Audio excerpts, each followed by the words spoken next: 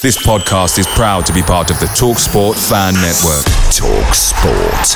Powered by fans. It's that time of the year. Your vacation is coming up.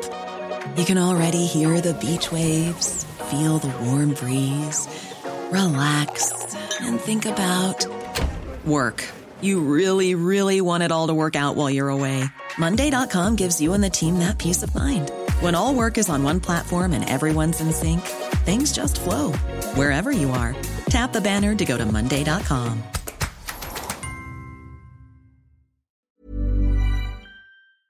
Hi LSPod fans, it's JR here. Bert's Babes, Hoddle's Heroes, even DiCanio's Dozens. We've had some iconic lineups in our history at Swindon, just like the legendary menu at McDonald's. Parkin or Austin, sweet curry or barbecue? Why not get a McNuggets share box to enjoy the debates with your mates? And thanks to McDelivery, every drop-off can be a home win. Order now on the McDonald's app and you can also get rewards points too. No one wants to drop points at home, and with tasty rewards to earn, you won't be missing out. Only via app at participating restaurants. 18+. Rewards registration required. Points only on menu items. Delivery fee and terms apply. See mcdonalds.com.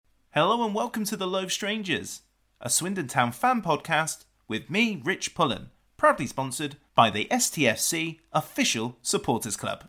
Rogers is streaking ahead and he's onside. Beautiful play! That is that! What a good shot! Oh, goal! By Kenny Sproul! Far post for Shearer, goal! 4-0, that's Steve White. Steps to Mitchell! It's another goal! Incredible! Hubble! Taylor has scored, and that surely means it's the Premier League for Swindon Town now! Fantastic goal by Jan Piotr! Parkin! Austin going in! Yes! You bet! 2-0 Swindon! Danny Ward! Loco, I will win this league anyway. Richie, he's hit it. It's Cradley! Hello, Rich here. I just wanted to say a few things before this episode starts. Firstly, a big thank you to Stephen Darby for agreeing to take part in this episode and for being so generous with his time as well. In the year and a half I've been doing this podcast, I've been blown away, as always, by the generosity of my guests. As you probably know, in 2018, Stephen's life changed forever when he was diagnosed with motor neuron disease, and he's since then dedicated his life to raising funds and awareness. He co-formed the Darby Rimmer M&D Foundation. You'll see their logo on Town's amazing third kit, and I implore you to visit their website, which is darbyrimmermnd.co.uk, just so you can see what they've achieved in such a short space of time. And also, hopefully, if you can make a donation, that will be great as well. So yes, my thanks to Stephen, but also to the Swindon Town Official Supporters Club and Matthew from the Professional Footballers Association for their assistance during the pre-production of this episode. It was genuinely appreciated. Anyway, it's time to sound the hooter for the Loathe Strangers podcast. Enjoy.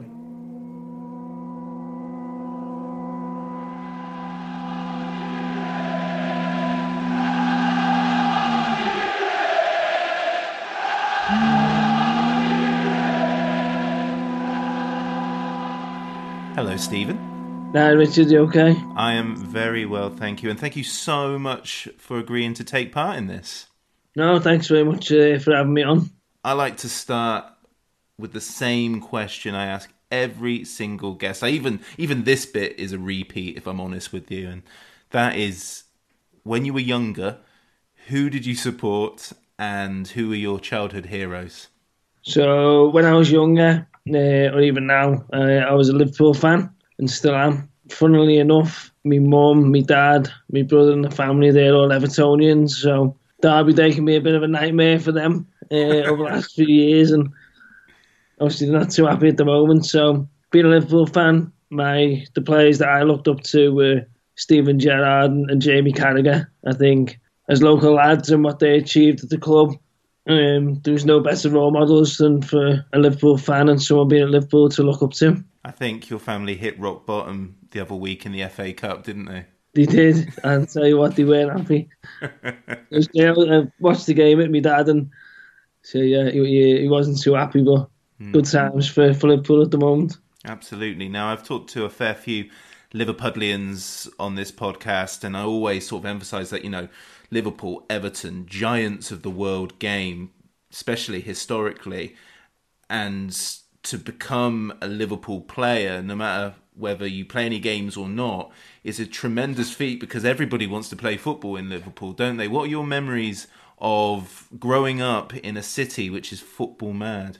It was great. It was brilliant. As I say, I was surrounded by football from an early age. My dad used to play Saturday and Sunday at a good level. So myself and my older brother Kev, we used to go and watch them on a Saturday and Sunday. So right from an early age, football was a part of my life, and obviously the families as well. So it was great as well that at the time I had a season ticket for Liverpool as well, right there up until I was 16.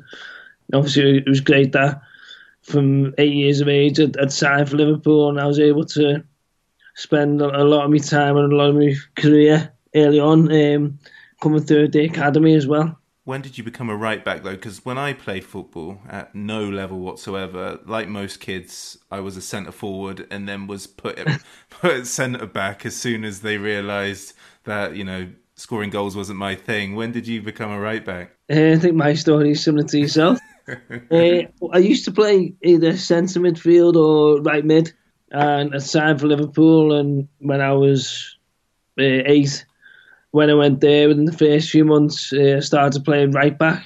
Then I had a few years where I played centre back for a little bit. Me and Jay Spearn, I think we were probably the smallest centre half pair at that time.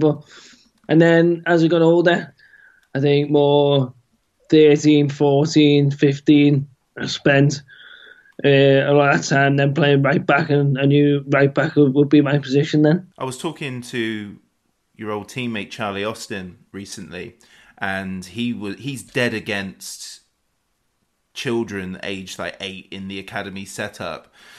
Do you think that's too young, or do you think that's about right, depending on how they're treated? It's tough to say. I don't think there's any right and wrong. I think if you look at the careers of players in, say, even in the Premier League now, you get a lot of players who haven't been involved at academies at a young age and who have come through. The likes of Jamie Vardy probably being the most recent, who's come onto the scene over the last however many years and from non-league and done well. But you'd also get the stories of players who have been involved at academies and they get the top coaching, the best coaches in the country or even the world, and you're training day in, day out.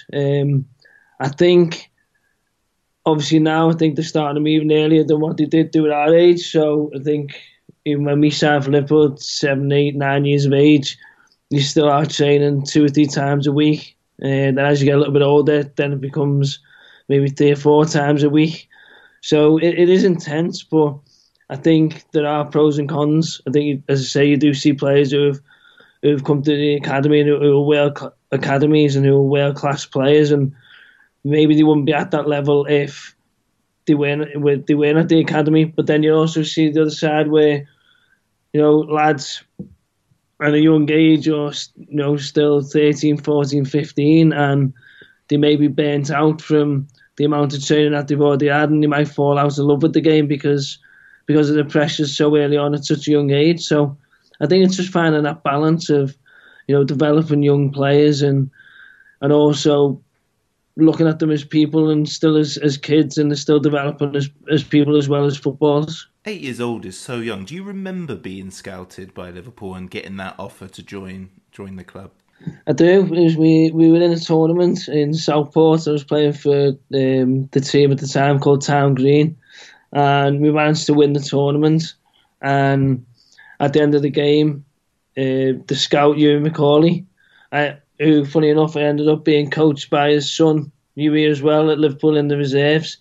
He came over to myself and to my dad and mentioned that he was a scout from Liverpool and that he'd like me to go for trials. So I remember that day as clear as anything still today. And I think for myself, I wouldn't change anything. I think to have that journey of being at Liverpool from 8 years of age right the way through the academy and the youth team, it was, for me, there was nothing better to train, as often as we did. We had the best facilities, we had the best of everything at the time, as Liverpool was one of the first academies. So to come through at Liverpool and have the top coaches in the country, and as I say, if not in Europe at the time, there was no better place to be an academy player. Yeah, and who were your coaches during your time at Liverpool, the ones that stand out to you anyway? There was a lot, so even coming through from an early age, you had the likes of Stevie Hanlon, we had Robbie Johnson, we had Paul Lever, and then moving on to the later ages and through to the youth team, we had Dave Shannon, John Owens, and Steve Highway. Steve Highway was the academy director at the time, and what he instilled in every player at the academy, I'm sure the ones that went on to have a career in football, they still look upon those models and those philosophies that they taught the lads. I was watching, even though it is the rivals Manchester United, I was watching the class of '92 the other day, and it's only a little segment of it, but they talk about the FA Youth Cup, and they talk about it like, I think Nicky Butt talks about that, his medal to win the FA Youth Cup goes alongside all of his major achievements, because that's the first, and that's the time where you might not win another medal in your football career. You won a fair few medals as well, but you won the FA Youth Cup 2 years on the bounce, which is an incredible achievement given the sort of players that were coming through during your time. And I remember this era of Liverpool mainly because of the Football Game Championship Manager, because a good few of you, yourself, Paul Anderson, and Adam Hamill, Craig Linfield, they were pretty good signings on Championship Manager then. You win the first one in 2006, but in 2007, you beat Manchester United at Old Trafford on penalties. That must have been an absolutely unbelievable experience for you. Yeah, it was. To win it twice was brilliant, and we beat Man City in the first year. Beat them at the Etihad. I think they had the likes of Mika Richards playing, Michael Johnson and Sturridge when he came through there. So they had a strong side. So to beat them at the Etihad was brilliant, and more so that year, Benitez was manager of Liverpool at the time, and there was a lot of young players being signed to go up at Melwood at the time. We were based down in Kirby, the youth team, but there was a lot of young players being signed for the reserves as well. So there was a lot of competition, and our youth team coming through was probably mixed, obviously from lads who were based at the academy and also some at Melwood who moved up or had been brought in. The Man United final, that was a special night for us all, because the group of players that played that night, we've been together since we were 8 or 9 years of age. So, you're looking at 9 or 10 years the way we've been right through the academy together. So you form friendships and special bonds, and you're getting towards that age then where some players are being offered professional contracts and some players aren't. So some players are either going to have to move on to other clubs or, I would say, not play football again, have to look for a different career path. So for that to be our last game together was special, and I don't think you would have picked a better game to beat Man United at Old Trafford. Yeah, for those listening, the smile on Stephen's face during that segment was from ear to ear. And that Manchester United, you listed the Manchester City players, and the Manchester United ones, I mean, you had Danny Drinkwater, you had Welbeck, you had James Chester, and even the goalkeeper Zieler went on to win the World Cup, although as a reserve keeper for Germany. But, an absolutely, very strong team, weren't they? And of course, you were also capped by England at under 19 level as well, with a couple of your mates joining you I think football fans generally don't appreciate how getting an England call-up at junior level isn't easy, because there are just so many footballers, aren't there, that go through that level. So to get a call-up, again, another box tick for you, because you didn't represent them before that, did you? So you were coming at age at a good time to get some England caps. Yeah, there was. As you said, didn't represent them before that, and I think at the time as well, it wasn't really in my mindset or in my thinking. I was more concerned about trying to do well for the youth team to try and move on up to the reserves at Liverpool, and then say perform and develop and improve as a player to then move up to hopefully have a chance at the first team. To obviously get the England call was special, and it was a great moment, not just for myself but for also my mum, my dad and brother and the family, because also the sacrifices that they make obviously throughout your career.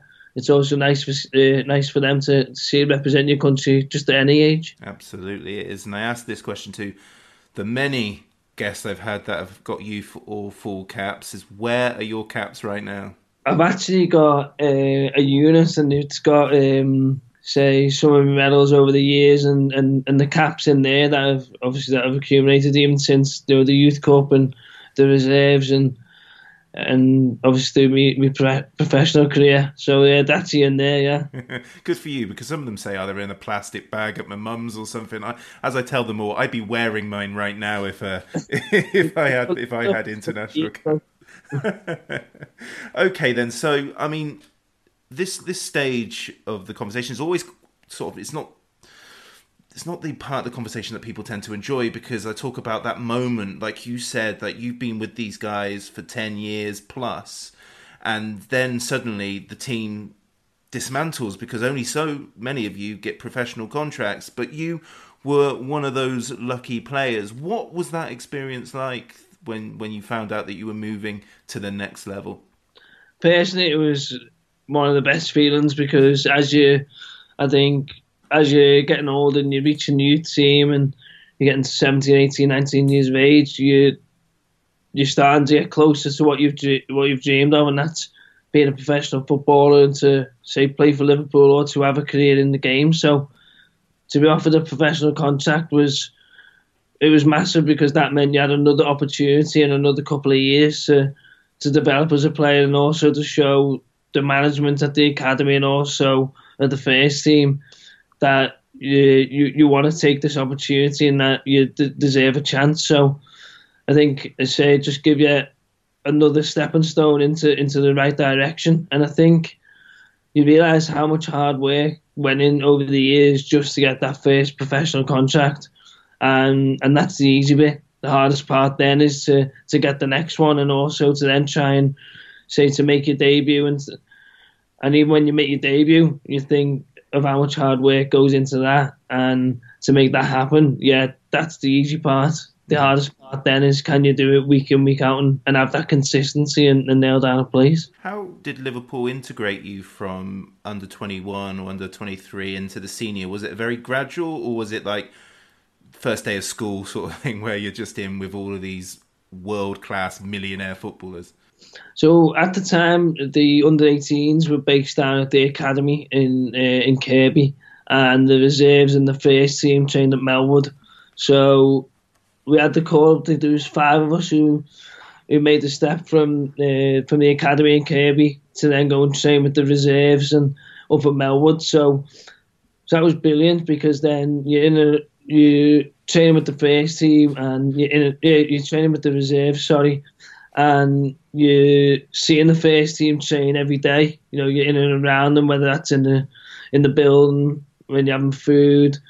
They used to train half an hour after us in the morning, half an hour before. So we had a chance to watch their training sessions as well. So even at that stage, when you're not training with them, you can still watch them and see how they go about their business day to day. So that was brilliant, and there was no better place to be, really. Mm. Do you remember the moment you're walking down the corridor at Melwood and Stephen Gerrard or Jamie Carragher goes, "All right, Stephen, how you doing?"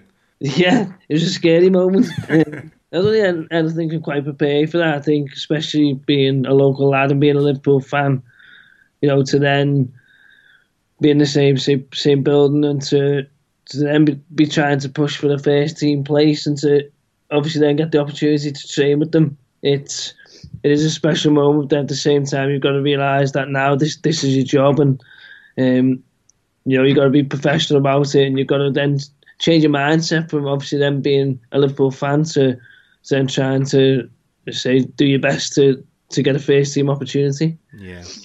I mean, over 2 years, you play 7 times for Liverpool, but you somehow managed to play in pretty much every competition. You play in the Premier League, the FA Cup, the League Cup, the Champions League and the Europa League. I think you play in all of them, which that'll do me, no problem. You go through 10 years, so many, regardless if it's Liverpool or Rochdale, Swindon, Bolton or Bradford, so many of the kids go through those 10 years and don't make it to play whole games for Liverpool alongside Gerrard, Torres, Carragher, Javier Mascherano.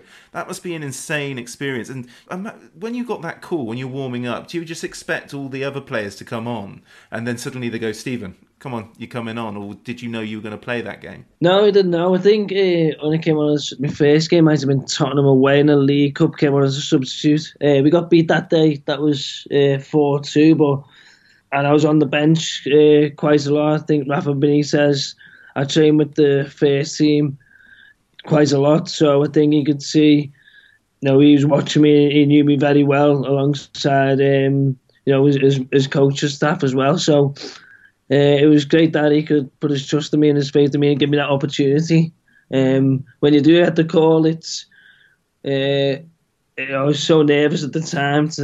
This is what you've been waiting for, and to get that nod and to come on in the game was so nerve-wracking but so special at the same time. And I think after your first taste of being in the first team, you're then going to realise, right, well, I've had my first taste now. Now you've got to try and get on for the second time and try and build on that and try and nail down a place. And that was the toughest part. And I think at the time when I was at Liverpool, and even throughout my career, I always thought it was a failure that I didn't try and play more games. And I would always, not beat myself up, but it was always in the back of my mind that it would have been nice to be a little bit more successful at Liverpool. But I think having stopped playing now and what you've just said there, we're playing in every competition and looking back, I kind of see more of an achievement to have played for Liverpool, even though it was a handful of games. It was still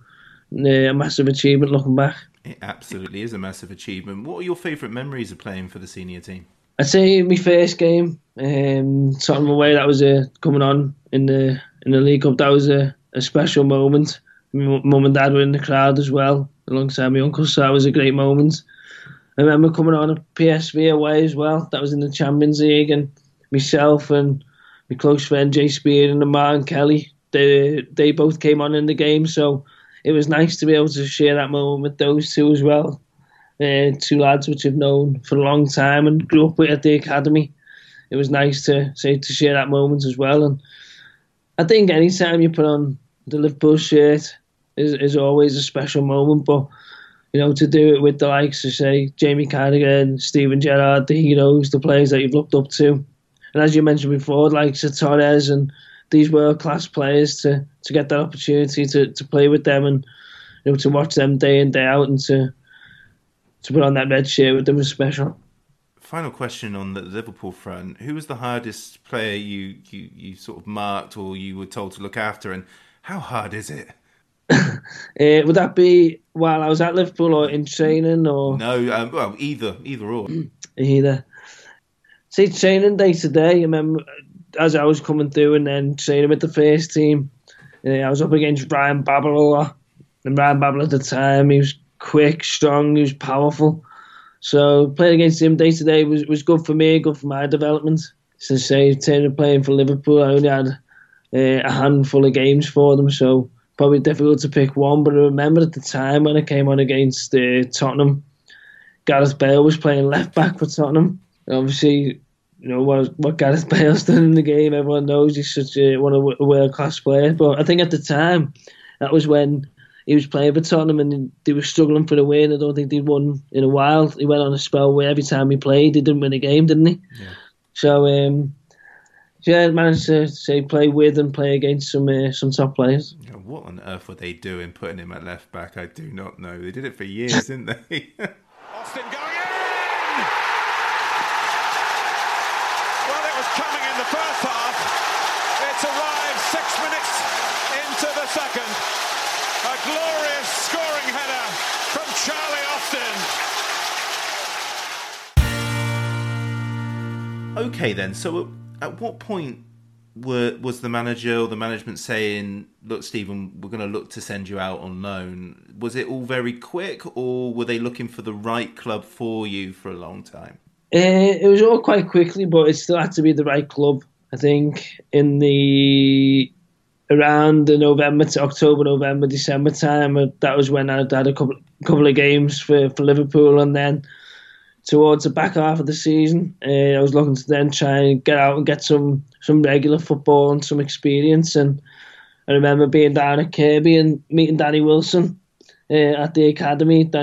He came up, and so I knew then that I'd be signing for Swindon, and it was my first real taste of league football. And I know it was only a very short spell, but it was a great few months for myself and also for Swindon, and yeah, it was a special time. So Danny Wilson must have really wanted you to drive all the way up to Melwood to make sure you signed for us.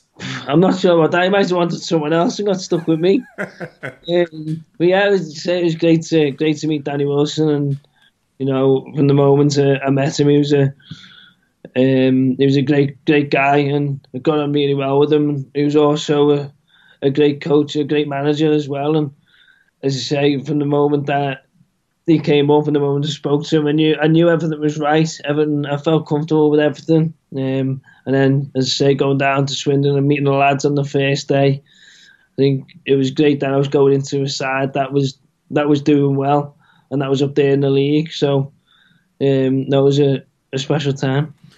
You're born and raised in Liverpool, so this is not just your first move, but it's your first sort of experience away from Merseyside, really, isn't it? What do you remember of moving down to the sleepy borough of Swindon for a few months? It was brilliant, and I think that's what it's about, going out on loan and getting league football. It's not just about, getting games and playing football. It's about growing up as a person as well. It's about developing and becoming an adult, and that short time that I was at Swindon certainly allowed me to do that. It was, as you say, the first time I'd moved away from home, first time I'd been cooking for myself and lived on my own. So it was, I loved it. But where I was staying, Danny Ward was there, Matt Ritchie was there as well, Frank Noble was there, staying in the same place. So you're not really on your own when you think of it. I had those teammates who were going through exactly the same things as I was. So. And also, you got the lads, you make friends within the team, and the teammates, they really looked after us. I remember on one of my first days, Michael Timlin, he left me a note in my dressing room with his number and said if I need anything to give him a call, and that was brilliant, and that was what the club was about, and that's what was so good about that dressing room was everyone was the team spirit was brilliant and everyone was pulling together. You arrive at Swindon as cover for Kevin Amankwa at a time where we are really cooking on gas, and you come in there. Your debut is against Brighton, which is, weirdly at the time it was a bit of a grudge match for Swindon because it's only, it's less than a decade after they broke our hearts in the playoffs, and you play the full 90. And your first few games, the first half of your loan spell, you are playing every minute of every game. How did you find that? Because this is competitive. I don't want to go down the road of the football cliches, because there were some really, really great players in League One that year. The Southampton team alone has great players who go on to play internationally, left, right and centre. You've got Robert Snodgrass who's around, that Norwich team, Jermaine Beckford, loads of great players. How did you find that? Because it's a different kind of football down in League One. It is a different kind of football, and it was. I remember you say my debut was against Brighton, and I remember finding it tough. I remember coming off after 90 minutes, and I thought, this is going to be tough. But I thought I found my feet quite quickly, and as you say, I remember playing in the Leeds game away where we won 3-0. That was a great day. When we played Norwich at home, and I think Gordon Greer scored a last-minute equaliser, and that was. I remember the atmosphere at the county ground. It was brilliant, and I say there was some good, really good teams, some good players, and that's what it's about when you're going on. You want to test yourself, and you want to play against the best players that you can. So for me, that short loan period to have, say, those games against Leeds, Norwich, we beat Southampton away 1-0 when Charlie scored as well. These were all games that you want to be involved in. They're iconic games for Swindon fans now. This is, Swindon aren't blessed with season upon season of glory, so we look back at these moments fondly, and 15 games for Swindon, but you play in 4 or 5 of Swindon's best matches of the decade. Sadly for us, they all came in the first few months. But, I mean, the very thought of beating Southampton away, the very thought of stuffing Leeds 3-0 at Ellen Road, and even, I remember, because I was living in Newcastle at the time, I remember that Gordon Greer goal going in, and that was where the belief in that squad, they suckered me in, because I thought that was the year, if I'm honest with you. Let's talk about Danny Wilson as a manager, because that year he nailed it almost, right up until the last game. He seemed to just get that team working, didn't he? He did, yeah. He was a great manager, and he was a great man manager as well. I thought, especially for myself coming in, and he really handled the lads really well. Him and Peter Shirley, they were brilliant. And I was only there for the back end of the season, so I was quite fortunate that I was coming into a side that were, as you say, that were flying. They were doing really well, and it was quite easy for me to slot in there as well. And say Danny Wilson put his trust in me to come into the side and to try and keep that going. And we had Billy Painter and Charlie up front, who were a handful for any centre half pairing in the leagues. And they say they both went on to play higher up, and Charlie scored goals in the Premier League. So to have those two up front at the time, it was great. And we were going into every game full of confidence. Let's talk about that squad then. And, I know they're all good players, but we always like to hear things about behind the curtain. 2 of the biggest pranksters in recent history within those changing rooms in Billy Painter and Simon Ferry. I don't think I would have survived in football due to for want of a better phrase, the banter that occurs in there. Were you ever a victim of anything during your time there? Do you know what? I can't remember anything where I was a victim, but as you say, the banter, and not just Si Ferry and Billy Painter, you had Sean Morrison as well. It was brilliant, and as I say, for me to come into that dressing room towards the back end of the season and for that to be my first real taste of league football, I don't think there was a better dressing room that I could have gone into. What makes it so successful? How does a changing room, and this can apply to your entire career, because famously for Swindon, the following season, the dressing room divided into various cliques and we got relegated, and the players that have been on have given their reasons for that. How does it just click? Is it just organic, or does a lot of work go in that from the coaching staff? How does that happen? I think it's a mix of everything. I think it's how the manager and the coaching staff go about the day-to-day business with the lads. And talked about Danny Wilson's man management. He was great when I was there. And I think you need characters in the dressing room, and you need the right characters. And I think at the time, although I can only speak for the time that I was there, and that we didn't seem to have any egos. We had Charlie, who was scoring goals every week. Had Billy Painter, and these are the lads who were running themselves into the ground every Saturday, every Tuesday, putting the hard yards in. And I think that we had Dougie in the middle, I say, along with Si Ferry. Had Gordon Greer at the back with Scotty Cuthbert, and Alan Sheehan was there as well. So you had a real group of characters, but also lads who really wanted the best, not just for themselves, but for the football club and for the team. And when you've got a group of lads who are willing to run through a brick wall for each other, then you reap the rewards from that. Ferry on the ball, he's got Ward with him. Timing of the pass is crucial. A touch and shoot. Yes, you bet. 2-0 Swindon. Danny Ward. You're listening to the Low Strangers podcast, proudly sponsored by the STFC Official Supporters Club. Your defining moment for Swindon occurs in your penultimate appearance for the club. You come on as a sub in the first leg of the playoffs, a game that we should have won with at least a 2-goal cushion, but there was a slight error, and Dion Burton gets a goal to make it. There's an advantage, but it's finally poised. I remember going into the game. I didn't go to the Valley, unfortunately, but I remember thinking that one goal wasn't enough, and it certainly seemed that way. But you started the second leg. Was that a surprise to you, given that Swindon played really quite well in that first leg? Were you expecting to start off the bench?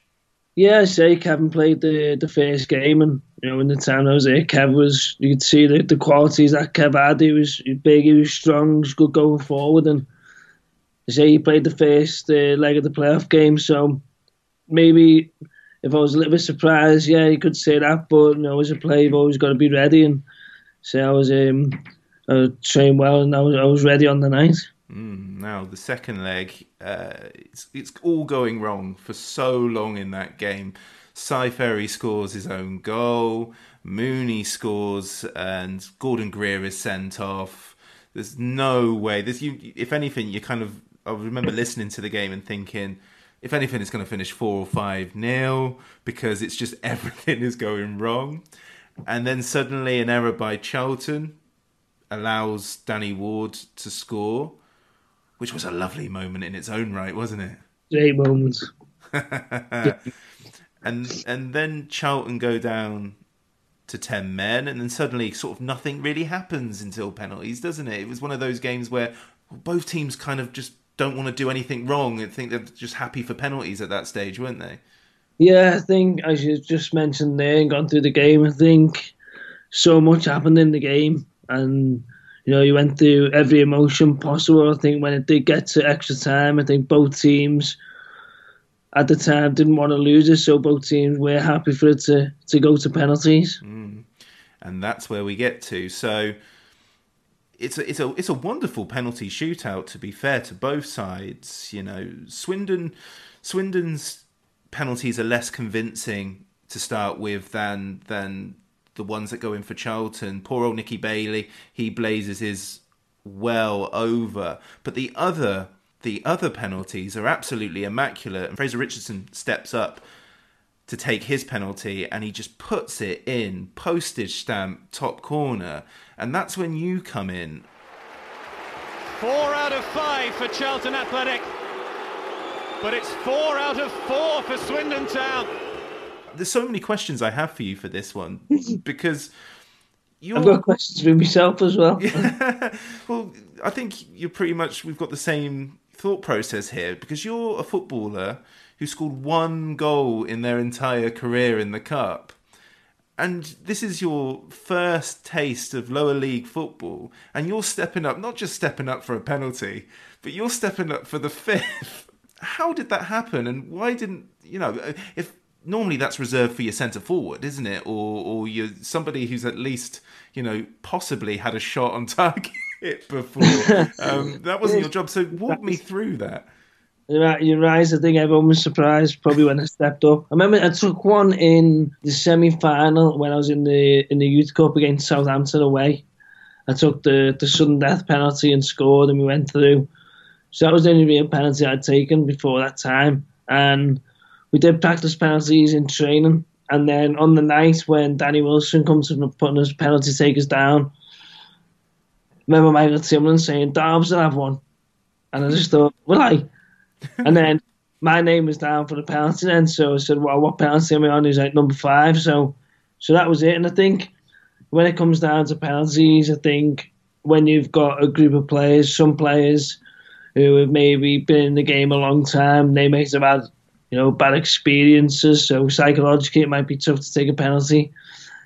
And fortunately enough for Swindon and for myself, Nicky Bailey had missed his penalty, and so I then stepped up, and we always laugh about it now with the family. I remember my mum and dad were there with me uncle, and as the penalties were going on, me uncle said to me dad, "Do you think he'll take a penalty?" And my dad said, "No chance." And he said, "But he's walking up now." So we always laugh about that now, but as I say, thankfully I was able to put the penalty away and we went to Wembley. Oh, absolutely. And I love how Michael Timlin's egging you on. He's not even on the pitch during that. He's an unused sub, so... Nice one, that, Tims. Do you reckon if you were 27, 28, do you think you're putting your hand up in there, or do you reckon that's just, youthful enthusiasm? I'd like to think so. I did take penalties when I moved to Bradford. Took one in a few of the cup competitions against Wigan. We had one Northampton. I did miss one against Arsenal. So even from then on, I did take some penalties. I think now when I look back, I say it's a lot different. I think when you're in that moment and at that time, and the pressure, it is massive. But I think you want to step up and you want to do the best for your team. And if you feel confident enough that you can score the penalty, then why not? What is that walk like, especially when you're away from home and everybody wants you to miss? You're in front of you, to the side of you, they're all Charlton fans. So you're just like, do they just blend? A lot of people say that they just fade in. And a lot of people say like that walk suddenly feels like the longest walk known to man. What was it like for you? It does. It's a long walk and it feels like it's a lonely walk. You practice it in training and you try and replicate what it would be like. You try and do that walk, say from the halfway line to the penalty spot, but nothing can prepare you for that moment when, as you say, you're playing away, you've got all the home fans wanting to miss. Obviously the atmosphere, the pressure of the penalty and the nature of the game. You know for a fact that if you score or you miss, then you might not go to Wembley. So you've got all that playing on you, but you've just got to try and block all that out and think about what you've got to do. And thankfully enough, I did that. But even looking back now, everybody just mentioned, he said the pressure, that walk, it is a long walk, and it does seem like a lonely one. But those moments in football, they say it's the fine margins, and thankfully we're on the right end of it. 4 out of 5 for Charlton Athletic, but it's 4 out of 4 for Swindon Town. If Swindon score this penalty kick, they are through to the Wembley final. Darby. Swindon are going to Wembley. Stephen Darby with the winning penalty. Swindon Town successful with all 5 of their spot kicks. And Swindon Town go through to the League One playoff final. Did you make your decision of where you were going to put the ball? Because, if Randolph chooses that way, it's touch or go whether he's going to get a hand to it, isn't he? So He's not saving that.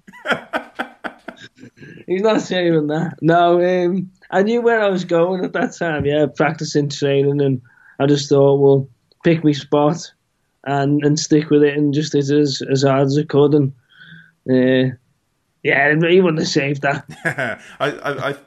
I'm not going to lie to you. There's going to be a couple of moments where I blow smoke firmly up your ass, and I have watched that penalty shootout, especially at that time. I think I've watched that penalty shootout more than any other Swindon moment, because the adrenaline of following it just as a fan from afar was insane. And I had it on Sky Plus for months after that. I used it to cheer me up after the Millwall game. It was just, I thought you gave him the eyes because Randolph goes quite early, and then it's one of the few from that game, from that shootout, that it's never in doubt. When it leaves your boot, it's going in, because Amankwa's goes close. JP McGovern looks like he's scuffed his. Even Austin and Ward, they're good penalties, but they're like, but your one was one of the only ones that was like, oh, it's in as soon as it left, because Randolph had gone the other way. Myself. I think if it goes the right way, you might have a chance of saving it. But they did go quite early, so that helped me. But even now, still watch it back now and again, and it brings back some fantastic memories. And was the plan to run straight to Phil Smith, or was it just like, what do I do now? What do I do now? Yeah, that's exactly what it was. What do we do? What's just happened? And I think it was more relief that we'd scored and gone through.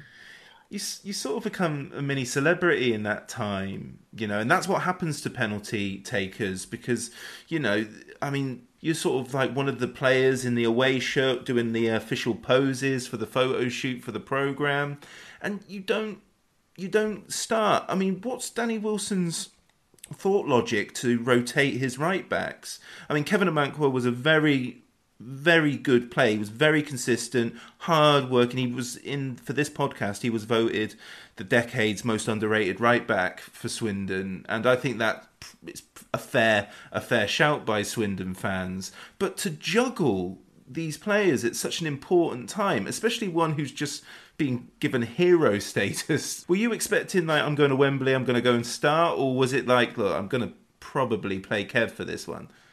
No, not once did I think that I was going to start at Wembley or even walk straight into the team. I think you just mentioned there, Kev getting the most underrated or getting the award that the fans have voted for, and I think rightly so, because Kev he had a great career in the game, and even when I moved to Swindon, I saw his qualities day in, day out in training, and every time Kev played for Swindon, he always performed and done well. So I think that sort of might have been quite tough as well, the fact that I was coming into a Swindon side where normally if you're coming into a team, it's because the player in that position is not doing very well. But for me, Kev was doing well. I think he was performing well, and he was a great player.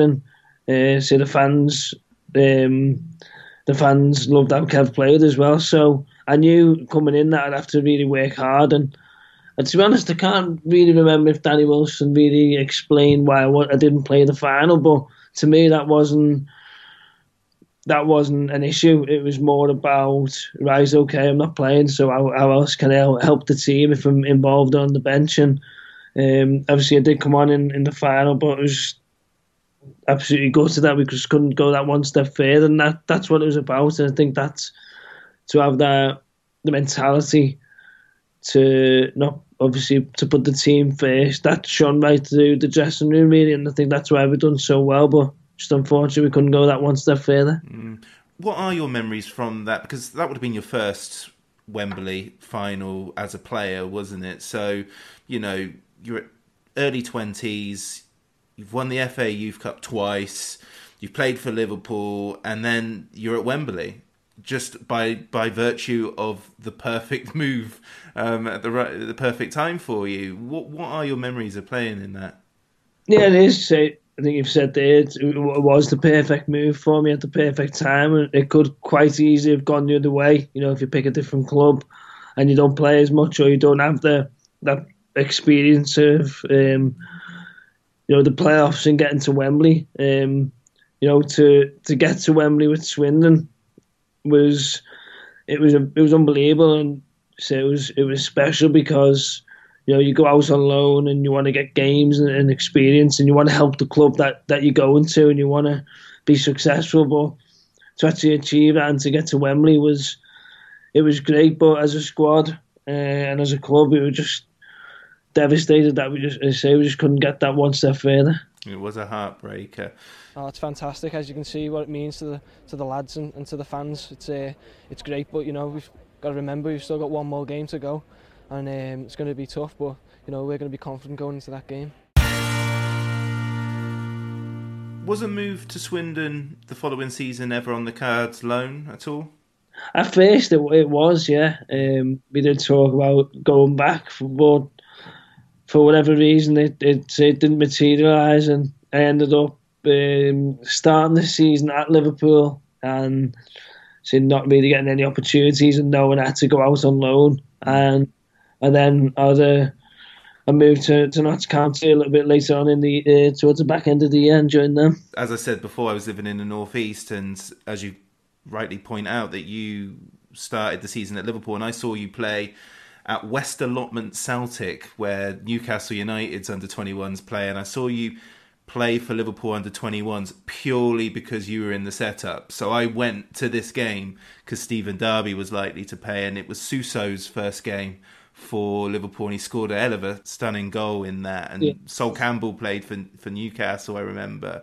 And I just remember watching this and just thinking the life of a professional footballer, because a few months before you're playing at Wembley in front of a near sellout, and now you're playing railings, because that's what the Northumbria FA ground is.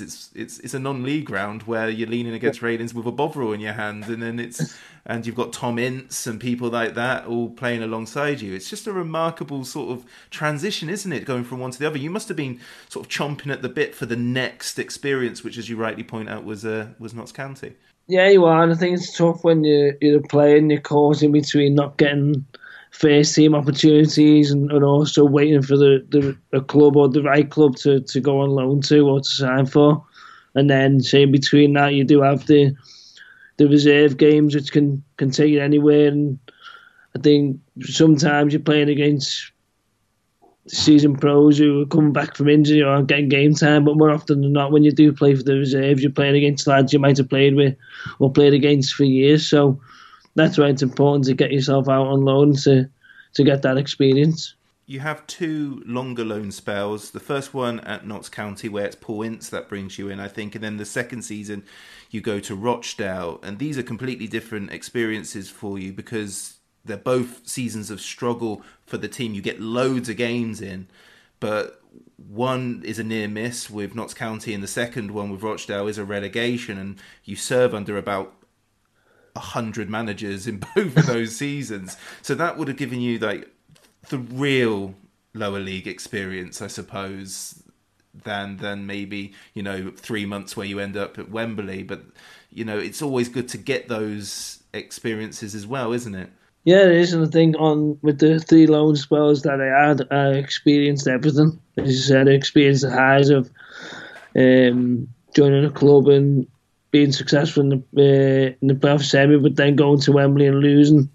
Then I had staying up on the last day of the season at Notts County against Brighton. That was, to experience those pressures and what that dressing room was like at the time when we were struggling was something I'd never been involved with before. And obviously, to move to Rochdale, we got relegated with a few games to go, and that was probably the worst experience I've had in football. That was tough, and that was also in the last year of my contract as well. That I was at Liverpool, so I think, you say, for the 3 loan spells that I had near enough every experience that you could have, I suppose, with a football club. Obviously, apart from getting promoted, so I think that stood me in good stead really for when I did go and sign for Bradford. The fact that I had experienced some good times at Swindon, but also the tough times. And I think you do learn more in the tough times as well about yourself, and that's certainly stood me in good stead. Absolutely. Well, you moved to Bradford, where in lower league football terms you enjoyed an incredible career and you achieved so much. That first season for you was unbelievable. Did Phil Parkinson, was he after you ever since we stitched him up at Charlton? Yeah, when I signed there, we had a laugh about that. We were talking about it, about the playoffs. But I think when I first signed for Bradford, I wasn't a regular, so I would sign there in the summer. And for the first couple of months, I was in and out the side. And for a short spell, I was on the bench. So it was hard, and I had to work hard and fight for my place. And when I got my opportunity, I took it, and so thankfully I nailed down the spot. And the first season we had some unbelievable games and some brilliant games to get to Wembley. In the League Cup final was something that you could only dream of, really. And I think at a time where Bradford have been struggling over the last few years, and I think that really galvanised not just the football club but the city as well. Yeah, the final didn't go to plan, of course, against Swansea, but on that road to Wembley, I mean, you beat Arsenal, you beat Aston Villa.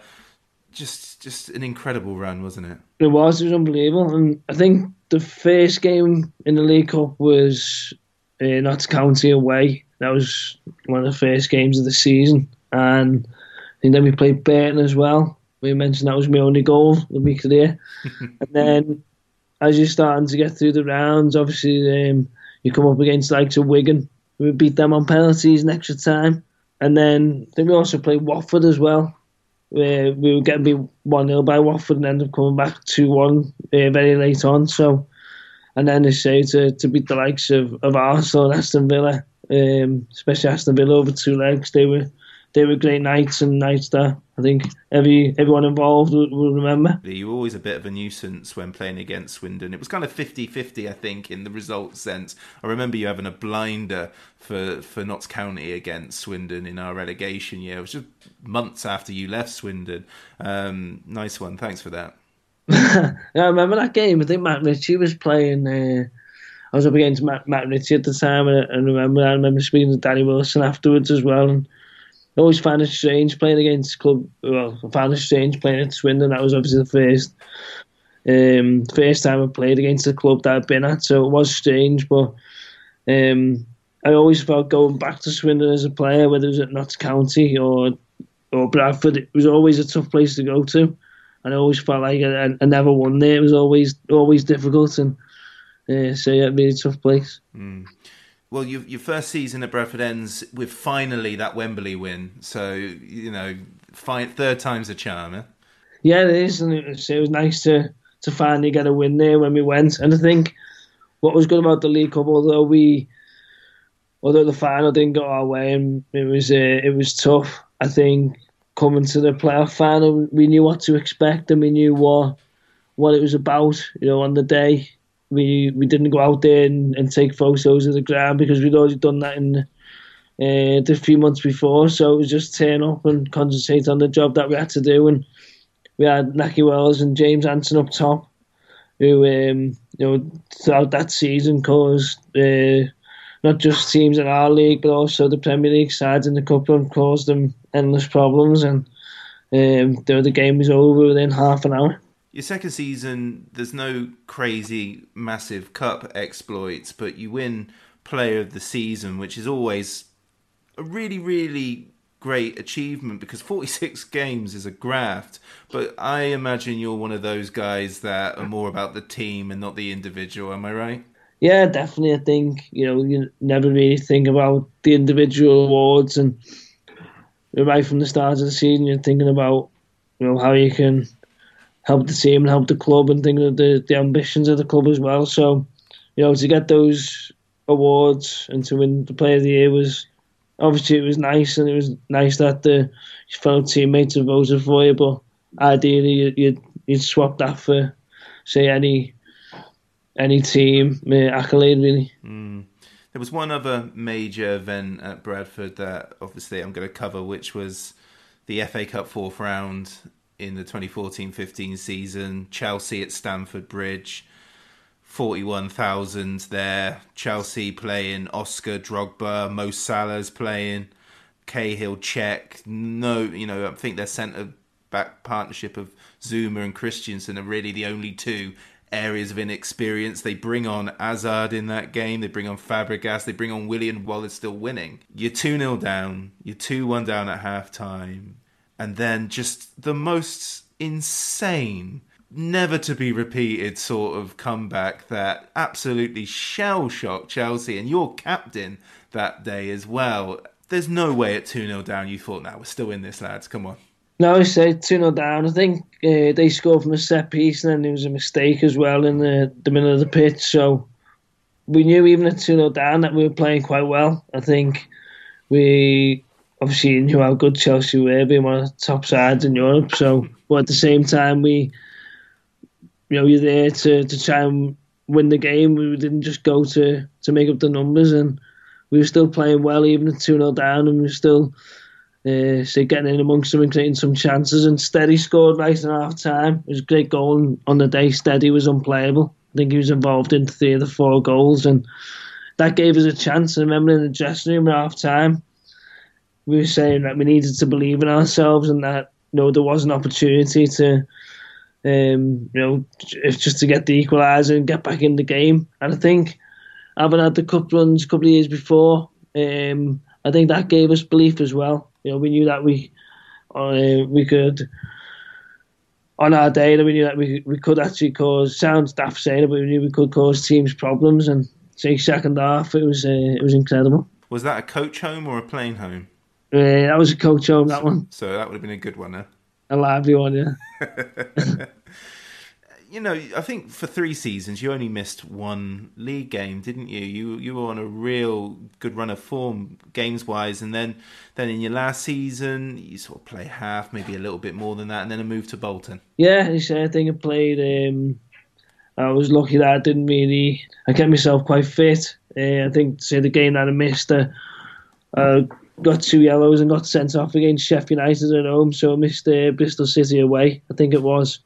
And then played the rest of the games really for 2 or 3 years. So, and then the last year, Stuart McCall came in and I only featured for half of the games, and I knew that was the last year of my contract as well, and I knew that I wouldn't be signing at Bradford, and eventually signed for Bolton. When you play like 3 seasons pretty much without missing just 1 game, and a manager comes in, and you go from playing every week to being dropped essentially. How tough is that? Do you not? I mean, there must be an element of ego at that stage where you go, "Are you kidding me? I've been playing every game for the last 3 years. Come on, I'm Steve Darby."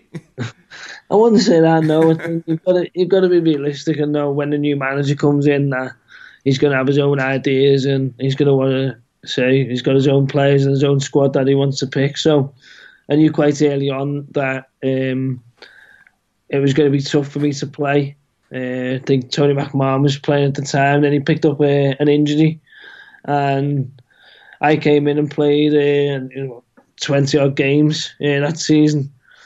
So it was still good to get that amount of games because I knew really that I wasn't first choice at that time. So I think you got to be realistic and realise what the manager wants, and at that time I don't think whatever it did that I was going to get in the team. So you just got to try and be professional about it and go about it the right way and train as well as you can and do what you can to support the team, and so that's what I did. That takes us to where we are now, doesn't it? So we know what happened, the diagnosis, and you stood up in front of your teammates for Bolton and you said, "I've got motor neuron disease," which instantly tells me what sort of guy you are, because I couldn't have done that. You know, I would have been letting my agent do all the talking and then coming to terms with it slowly but surely. But, you know, you're a stronger guy than me in that respect. You've talked in depth about your diagnosis, and I think anyone listening to this knows what you've got and what you've been going through. And if you don't know, I suggest that you Google it, because there's loads of good interviews with yourself within that. I'm no expert in this, and I'm not a journalist, so I'm not going to try and get those sort of questions from you. That's not what I'm here to do. But what has amazed me is how proactive yourself and Chris Rimmer have been in your diagnosis. I mean, the Darby Rimmer MND Foundation was formed, like I said, alongside Chris Rimmer, who served in the British forces prior to his diagnosis. The foundation was created to raise awareness and also to fund and assist research that will one day hopefully cure this and raise funds and grants for those with motor neuron disease and provide that crucial support network as well. And I think that's just as important, isn't it? Just to be a community as well. Given the circumstance, you must be so proud what you and Chris have managed to achieve in the last few years. Yeah, I'm very proud. I think, when I was first diagnosed, right from the start, we accepted what it was and just tried to be positive about everything. And one way of being positive and to fight ahead on was to set up the foundation. And Chris was a big support for me right from early on from diagnosis. So we said that we'd do it together. And I say I'm very proud in what we have achieved so far in setting the foundation up. But we couldn't have done that without the support of everyone, no more so than our families and friends. So the support that they've given us has been incredible, but also the support from the football community as well. You know, from like the game that we had at Bradford against Liverpool, that was huge, and you know the awareness that brought and the money raised will go to help and support individuals and and families battling MND, and see the support that we've had from Bolton as well, and also from Swindon. I know Robin Della from Imagine Cruise and the support that he's shown in terms of donating the money that's been raised from selling the third kit, and to put the foundation's sponsor on the kit. It's that type of support that it is really overwhelming, and we can't thank everyone enough, because we can say that we want to set a foundation up, but then we need that support to push it forward, and we've had a tremendous amount of support, and as I say, we're so thankful and so grateful for everyone. And it is a nice kit, isn't it? It's a great kit, yeah. Very good kit. Did you see the queues for those 300 shirts? Yeah, it was ridiculous, and I've never seen anything like it. And it was, I say that's why I want to thank everyone for their support. I think people were queuing from the early hours in the morning to get a shirt. So, we can't thank everyone enough for their support for buying one. Yeah, absolutely. And you recently, as you've said there, returned to Swindon Town as a guest of the official supporters club, and you got to see Phil Smith again, because you were both signing the Prince. The Great Western Reds created that tifo with your name and number on the back of their shirt, which was going across the Don Rogers. It was probably the best result for you on the day as well, because we're not going to pretend that you're not Bradford leaning, given the amount of years and accolades that you achieved with them. So I would say, although the game wasn't that great, a 1-1 draw was probably the best one for you, no? I think it was for me, for it to be a draw, but I think a draw was a fair result on the day as well. I thought Swindon played well in the first half an hour, 40 minutes, but I thought Bradford come on strong second half. So I say a draw was probably a fair result, but it's great seeing both clubs do really well. Both clubs are up there, and hopefully come the end of the season, do we both in the automatic places.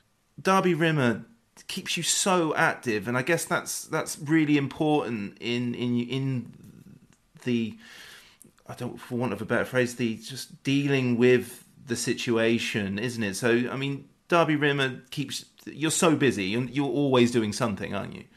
Yeah, and that's good. I think, as I say, we wanted to try and look at things with a positive outlook and do the best we could. And the foundation allows myself and allows Rimmer to do that. I think we want to try and make a difference and help, whether that's supporting individuals and families or the money raised going towards research. I think it's important that we do everything that we can to hopefully say one day find a treatment and a cure, and say the foundation certainly keeps me busy, and so that's only a positive. Was it nice meeting up with Phil Smith again? Phil, who's been on this podcast as well. Was it good to meet up with him again?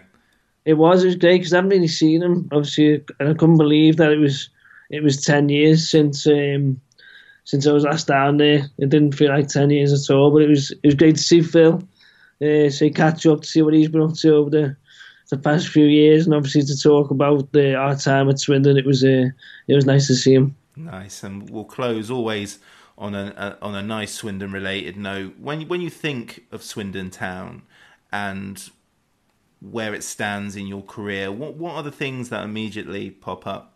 Well, with it being my first real taste of league football, and say the time that I had there, although it was short, it was a great time, and still look back on it now as probably one of the best moments that I had in my career.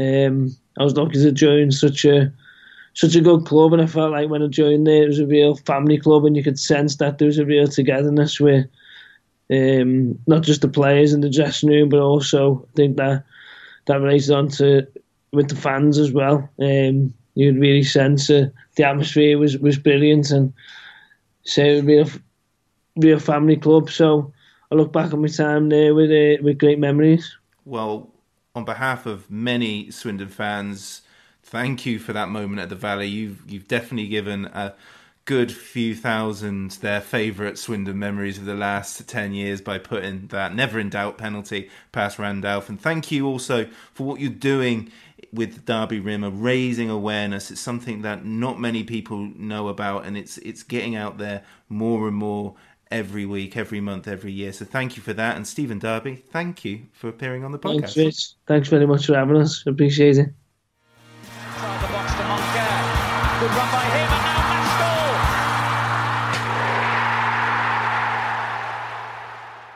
The Low Strangers is proudly sponsored by the official STFC Supporters Club. The music was created by the great Matthew Kilford, and the artwork was provided expertly by John Daglish. Thanks for listening. Come on, Swindon.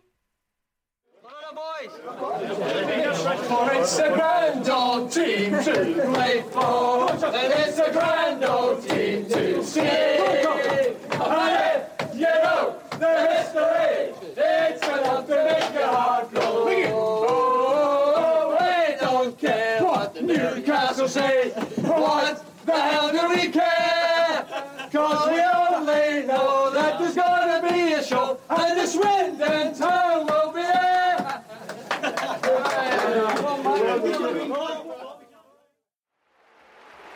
4 out of 5 for Charlton Athletic, but it's 4 out of 4 for Swindon Town. If Swindon score this penalty kick, they are through to the Wembley final. Darby. Swindon are going to Wembley. Stephen Darby with the winning penalty. Swindon Town successful with all 5 of their spot kicks. And Swindon Town go through to the League One playoff final. Hi Ellis Pod fans, it's JR here. If Swindon players were McDonald's items, who would they be? We've had lots of Big Macs like the legendary Alan McLaughlin, Harry McCurdy, or even Steve McMahon. Perhaps you'd prefer to channel the power of McPlant like Darren Ward, or maybe 5 chicken selects, one to enjoy for each time Ben Gladwin joined. Yep, there's one spare, but there's still time. And you don't need Super Scouts or data solutions to get your hands on any of these. McDelivery through the McDonald's app brings them all to you. At participating restaurants, 18 plus. Serving times, delivery fee and terms apply. See mcdonalds.com. Planning for your next trip? Elevate your travel style with Quince. Quince has all the jet-setting essentials you'll want for your next getaway, like European linen, premium luggage options, buttery soft Italian leather bags, and so much more. And is all priced at 50 to 80% less than similar brands. Plus, Quince only works with factories that use safe and ethical manufacturing practices. Pack your bags with high-quality essentials you'll be wearing for vacations to come with Quince. Go to quince.com/pack for free shipping and 365-day returns.